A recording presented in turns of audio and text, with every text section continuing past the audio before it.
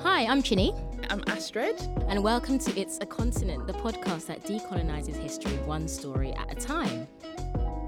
So we're here to challenge the common misconception that Africa is a country and essentially appreciate the identity of each nation.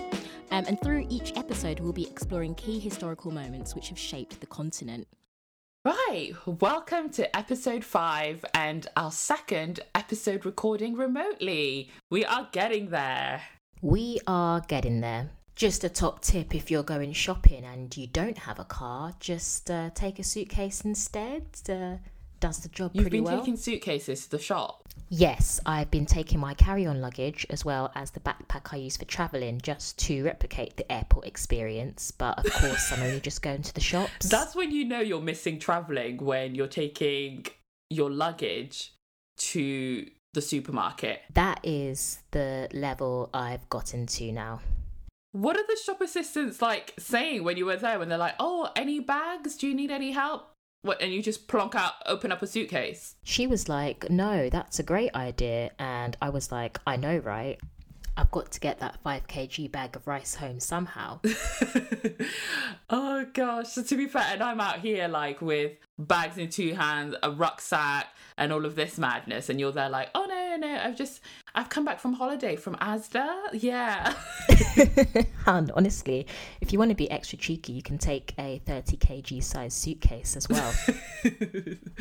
And I'm presuming there is no liquids kind of limit on this one. Exactly. No, it just makes the experience a whole lot better. Who knew we're also bringing you, how to a couple of tips here and there on how to kind of optimize this time. Yeah, take a suitcase to the shop. I'm going to carry on with this after lockdown, to be honest. Yeah, it's actually not a bad idea, and I think I will definitely try it. In this week's episode, we decided to explore the rise and fall of Robert Gabriel Mugabe.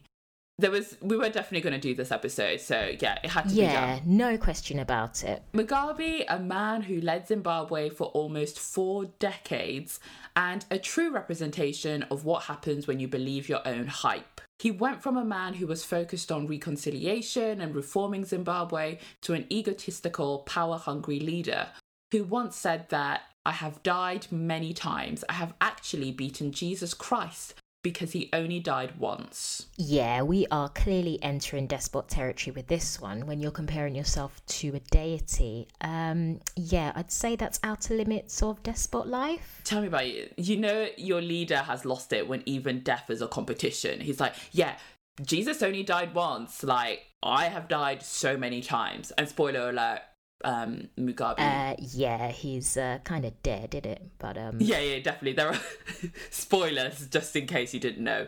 So this guy just literally went from savior to dictator in 4 decades. That must be on the Guinness World Book of Records or something. Yeah, fastest rise to despotism. I think it should. And when he was alive, it kind of felt like he was going to live forever. It was like he had photos with all these people that were long gone, and it was like, hang on. This guy's still here. He definitely, with him saying that he would, die so many times, he was definitely, around for a long time. A very long time. But I tell you what, Queen Elizabeth II, she's beaten them all. Gosh, I don't know how she's held on for this long. Crazy. If she makes it to 110, then you're like, wow. Mate. Nah, she's living forever. And we know she's not going to be a strain on the NHS because of that royalty money, but yeah, she's going to be here for the rest of our lives. She's just like, you guys, you go over there with your public sector. I'm going private, mate. I'm getting... Mate, I can just get my treatment at home. I mean, the doctors come to me. They live with me. I don't even have to leave this place. 110, here I come. Let's talk about Zimbabwe and its former incarnation as Rhodesia. Before we get into the tea that was the life of Mugabe, it's important to give you context in terms of Zimbabwe and what the country was like when Mugabe was growing up.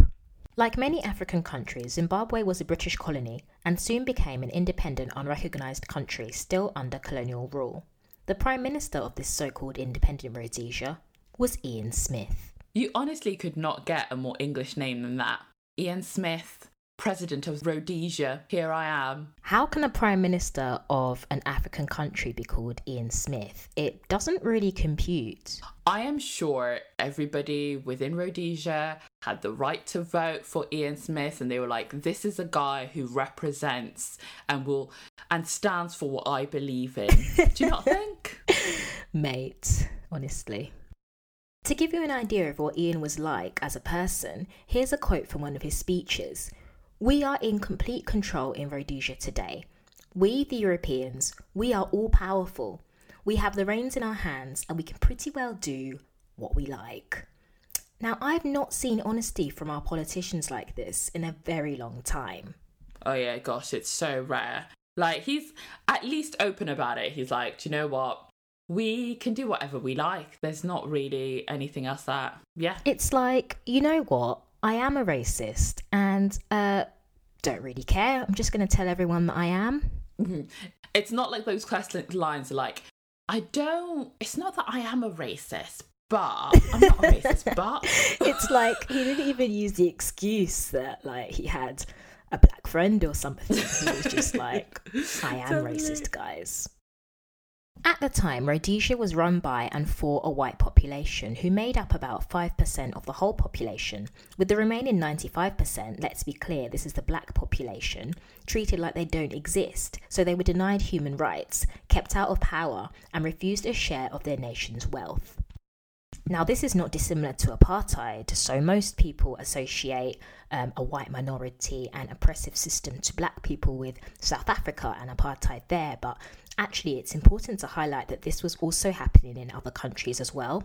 Yeah, no, definitely agree with you on that. It's great that not great, but like just recognising the fact that, you know, there were these similarities that they did share as well. You know, you've got 5% of the population. Do you think they would refer to themselves as the minority, but then had this like white prime minister ruling over everybody?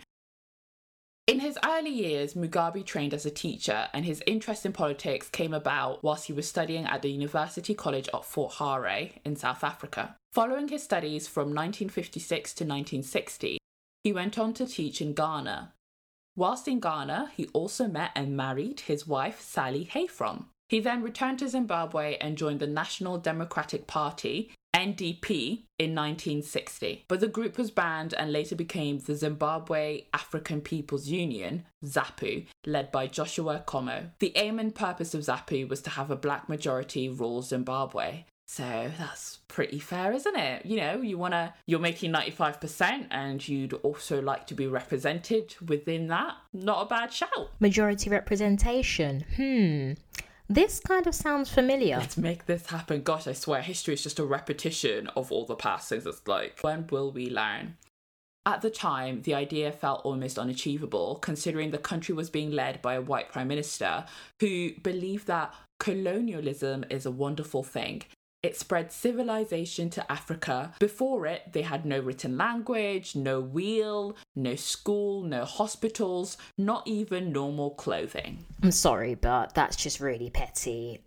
He didn't really have to draw the wheel comparison there. Like, really? A wheel? That is what you're bringing into this whole situation. Do you know what I mean? When you're like, achievements, what did you bring to Zimbabwe?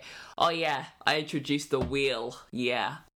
Gosh. Well, once again, it's Ian Smith showing that he's a racist and not denying it. No, he's fully owning it. When we were researching around Mugabe and Zimbabwe at the time, one of the books we read was The Social Science Jargon Buster, and they make a really good point about how elements of, you know, what Ian mentioned may have been true, but before colonization, Africans also had no experience of genocide, slavery, patronising attempts to be civilised, and treatment as second-class citizens. So, Ian Smith, you also failed to add those in your speech. I feel Ian should have added a little asterisk there and just kind of read it aloud in a T's and C's advert voice, just saying, oh, genocide, slavery, patronising attempts to be civilised, just in a really sped-up voice. That would probably, wouldn't offset the racism, of course, but at least it would be a bit more honest. Create a balance, you know, yes, we might not have had this, that and the other, but we also didn't have genocide, so please explain that. Gosh, this guy, honestly, I feel like this is the way in which they justified to themselves what they were doing. Do you know what I mean? Instead of being like, oh, we've bought slavery, and it's, oh, there's schools and hospitals, so look at this side. Ugh. As we've mentioned before in previous episodes, not having a written language doesn't mean the language doesn't exist, nor does it mean they lacked intelligence. It's just, again, a different system, and the way in which colonisation is done on the African continent. Like, my way is the best way. Oh no, you have to write in English, you have to use Latin letters, because if you do it another way, you're wrong. Yeah, which is just honestly so crazy that they thought, that's all right, I'm not even going to learn from you because I've already got the right way here, so just follow. In 1963, Mugabe left ZAPU and helped form the Zimbabwe African National Union, ZANU. As he continued to go up in the political ranks, he gained the attention of the Rhodesian government, and not in a good way. He was arrested a year later and spent 10 years in prison for subversive speech. At this point in his life and political career, Mugabe was very much seen as Zimbabwe's Nelson Mandela figure, as their background, stories, and subsequent rise to power were pretty much like for like. Now we get to the Liberation War and the Lancaster House Agreement, which took place in 1979. The Second Chimurenga, also known as the Zimbabwean Liberation War, took place between 1966 to 1979. Mugabe was a key activist and influencer in this war, which was a struggle for a democratic multiracial society free of colonial oppression. To help bring the war to an end, the British brought all the parties involved together at Lancaster House in London. They reached an agreement on the terms of Zimbabwe's independence.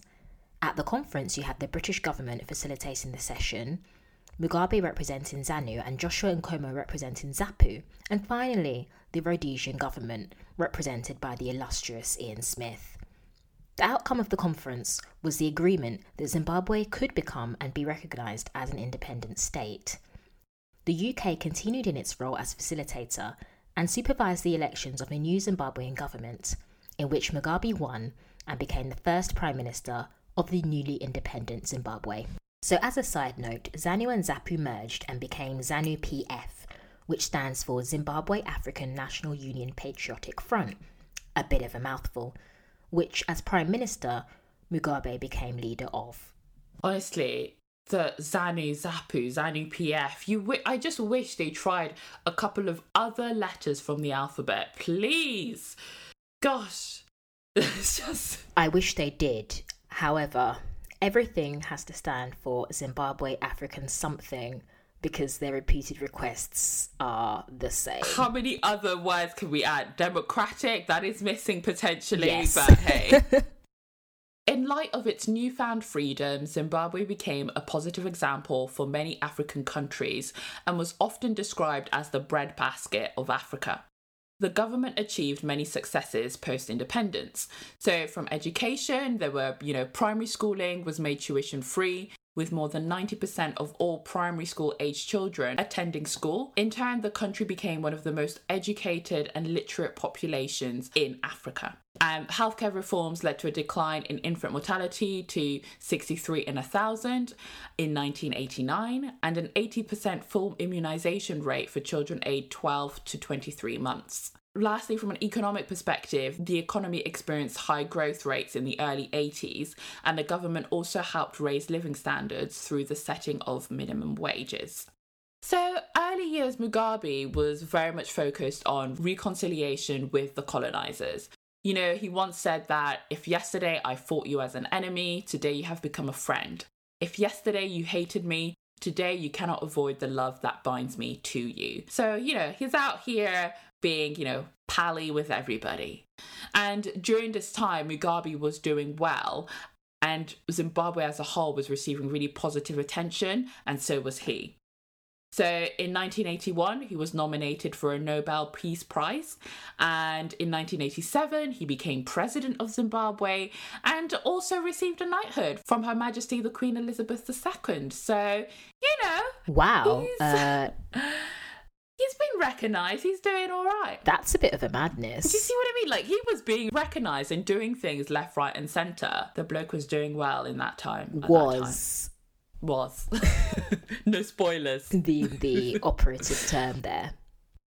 Another aspect aspect of Mugabe's life that was receiving positive attention was his love life. So during this time, he was still married to Sally, who he met whilst teaching in Ghana.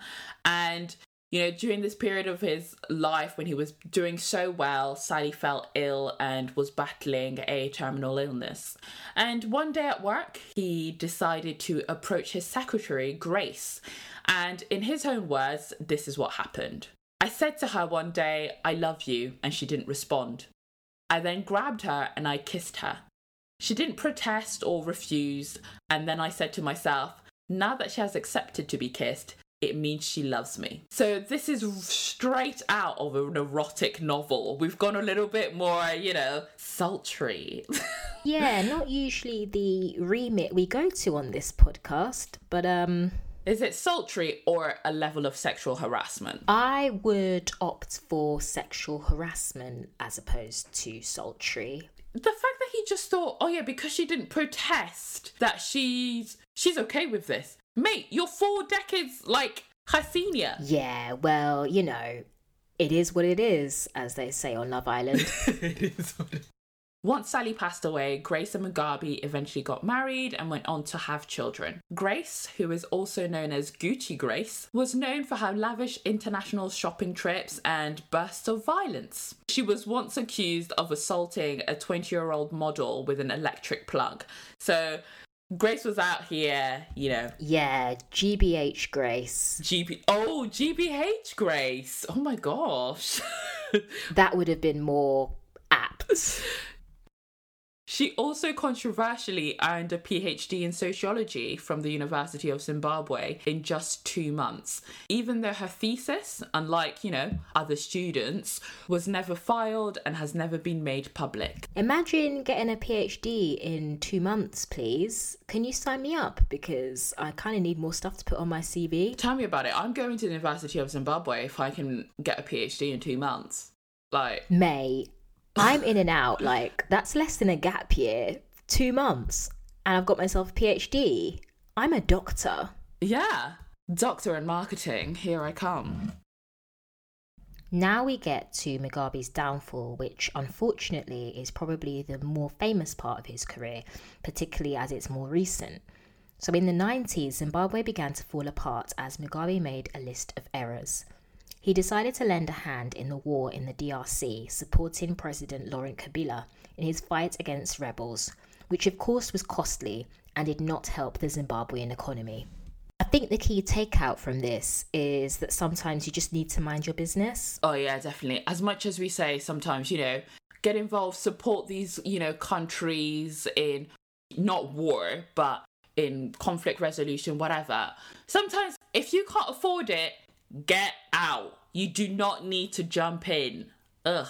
Some people like to go on shopping sprees and spend money on, clothes, but Mugabe was out here spending money on wars. This is when Gucci Grace should have put her foot down and be like, I'm sorry, but I do need to do a shopping trip. We cannot be spending money on a war.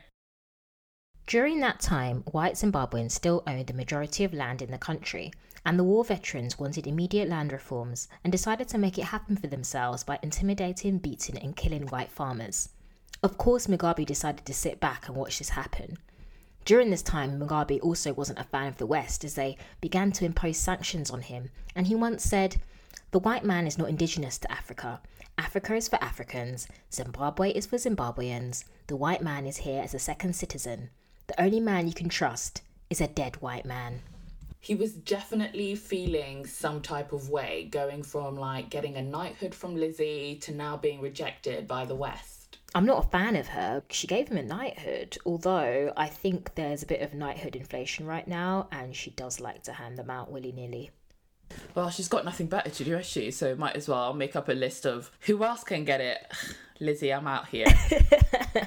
We're here, Liz. At this point, in current circumstances, everyone's coming out of this thing with a knighthood. Mate, I should hope so. The war veterans continued to make new demands on the president and asked him to put together a pension package for them, which he agreed to do. But of course, the country wasn't doing well economically, and so Mugabe decided that the only solution was to print more money. Yeah, so this is a bad idea. If we look at Germany after World War One, they printed off lots of money, which devalued their currency to the point where children were essentially paying with blocks of money. Oh my gosh. And the long-term obtuse consequence of that is that they ended up with Hitler. So, yeah, it's not a good idea. Yeah, never print more money. Sadly, as a result of these errors, citizens began to flee to neighbouring countries as a result of widespread unemployment. Schools and hospitals fell apart and life expectancy dropped from 61 to 45.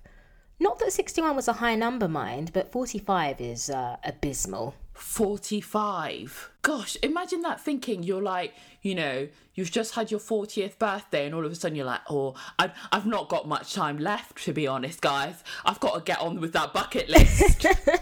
It's actually very peak, having to write your will at such a young age there. During this time, obviously, you would expect the population to be outraged and asking for a change in leadership. And although there were many attempts, Mugabe held on to power and won elections time and time again, something which he achieved through violence, corruption, and intimidation of opposition. So that's the classic despot triad there. If you want to be just like me and still hold on to leadership, please commit the following: violence, corruption, and intimidation. What the hell Brilliant. is this? In 2008, Mugabe lost the election against the leader for the Movement of Democratic Change. So these guys pretty much have a title that says what it does on the tin. And their leader was Morgan Tsvangirai. Also, they were known as the MDC. Of course, Mugabe demanded a recount, and during this time, supporters of the MDC were attacked and killed by supporters of Mugabe's party, leading to Tsvangirai withdrawing. So this is an example of intimidating your opposition, because if they're too shook to run against you, then, they're gone, aren't they? You don't even have to kill them. You don't have to do anything. It's just like, oh, okay, here I am, another couple more years, guys. 2017 spelt the beginning of the end for Mugabe, and the chain of events leading to his resignation began with him firing his vice president, Emmerson Mnangagwa. Why was Emmerson fired? Well, at this point, Mugabe was 93 years old, and it was clear that physically and mentally, he wasn't fully himself. He clearly wasn't well here by this point. He was saying crazy things like, it's hard to bewitch African girls these days because each time you take a piece from her hair to the witch doctor, either a Brazilian innocent woman gets mad or a factory in China catches fire. So, misogynoir, very on brand there. Also, at what point does the president of a country really needs to say this? I cannot think of a scenario where this is a relevant comment for him to make. It's not really relevant discourse here, is it? I can't imagine this happening in a press conference. Once again, it just shows how Mugabe is making the same mistake he made earlier, just not minding his business. Not gonna lie, this is very Trump-esque. Yeah, it's that sort of senile, because, he's 93, let's be honest. I don't think that he's working within the same capacity as he was all those years ago. And it's also something Trump could say. You could probably play a game of who said this, Trump or Mugabe. Who said this? Gosh, that would be a very difficult to win. Now that's a lockdown challenge for you. Emmerson was obviously the likely candidate to be next in line for the presidency, but Mugabe began preparing his wife, Grace, to be the next president of Zimbabwe. The First Ladies group was known as G40, Generation 40. It sounds like a really bad name for one of those reality TV kind of bands pulled together, like the X Factor or the Voice. Yeah, it's like, in X Factor when it's like, oh, I didn't make it to boot camp, but let's just chuck a load of you together. But they'll never linger about for as long as One Direction. They'll just sort of disappear. One Direction and Little Mix's life. So, yeah, Generation 40 was a reference to the youths of the country, the under 40s. I don't know, do you think the youth count as under 40s because the life expectancy was 45. Well, yeah, that's the thing. They should be geriatrics. I'm not really sure what she's getting at here. Yeah. And many in Zimbabwe weren't thrilled with the idea of Grace potentially being their next president. You know, you had protesters shouting things like, we don't want prostitutes in politics and leadership is not sexually transmitted. So whilst this sexism was horrific, so was Grace's political style. She was petty and personal. Emmerson, on the other hand, was backed by the military and war veterans, and his faction was known as Lacoste. Lacoste? Yeah, you heard that right. Yeah, Lacoste. So that is obviously the name of the French brand with the crocodile, right, which is also a reference to his nickname as the crocodile. Yeah, a name he was given because of his mannerisms and things. I'm not sure if I should be afraid of Emmerson here. I know, tell me about it. Lacoste versus Gucci Grace. GBH Grace. Oh yeah, GBH. Yeah, Lacoste versus GBH Grace. Sorry, let me get that right. After firing Emmerson, Mugabe then tried to arrest Zimbabwe's top military commander.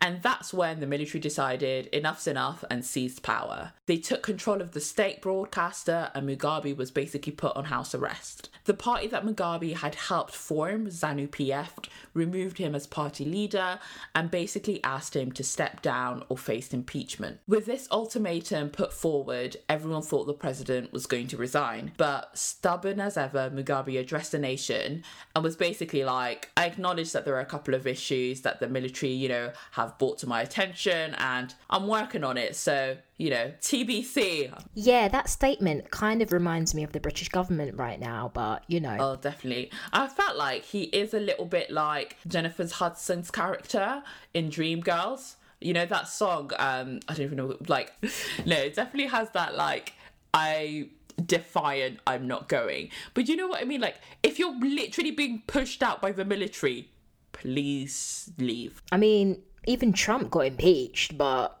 he's still here. Do you know what I mean? Yeah, that's true. And he's still out here.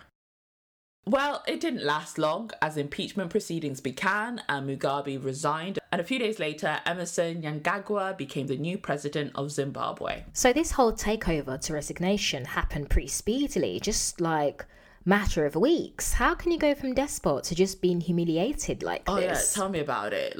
Literally from the beginning of November to the end of November, Zimbabwe went from Mugabe, who had been there for literally since the beginning of time, to, Emmerson coming in and be like, yeah, I'm your new president, let's get started. Mugabe didn't do too badly out of his resignation, so let's not be out here like, oh, now he's unemployed. He was granted immunity from prosecution, he received a couple of millions and would be paid $150,000 salary until his death. For a man who left the country with huge debts, high unemployment rate, poor health and education, he resigned with no consequences. You know what? It's actually really mad because how can your severance package include being immune to go to court? I mean, he was never ultimately held accountable for the damage he inflicted on Zimbabwe. Oh yeah, no accountability whatsoever. He was literally able okay, at least, I don't know if it's just this idea that Zimbabweans were so happy that they were able to remove him from power that they were just go whatever it takes. Do you know what I mean? You know what? It's just mad, absolutely nuts that he could just collect all that salary until his death. And the complete irony as well is when Mugabe was unwell, he ended up seeking treatment in Singapore, which, kind of speaks testament to the fact that the country that you built, you didn't trust your own country's medical system to look after you because you knew it was trash. Yeah, he was just oh no, I'm not messing with any of this out here. I'm off to Singapore and getting, yeah. But yeah, so that brings us to the end of episode 5 and exploring and understanding Robert Gabriel Mugabe. Interesting guy. So yeah. Thanks for listening, guys. Don't forget to subscribe to get episodes straight onto your device. Yeah, and thank you so much for the support. And we will see you in a couple of weeks with our episode 6. Yeah, our next episode is going to be on Liberia, looking at how the country was formed. I am excited about Liberia and finding out a bit more about it. So yeah, see you soon, guys. See ya. Thanks for listening. Take care of yourselves.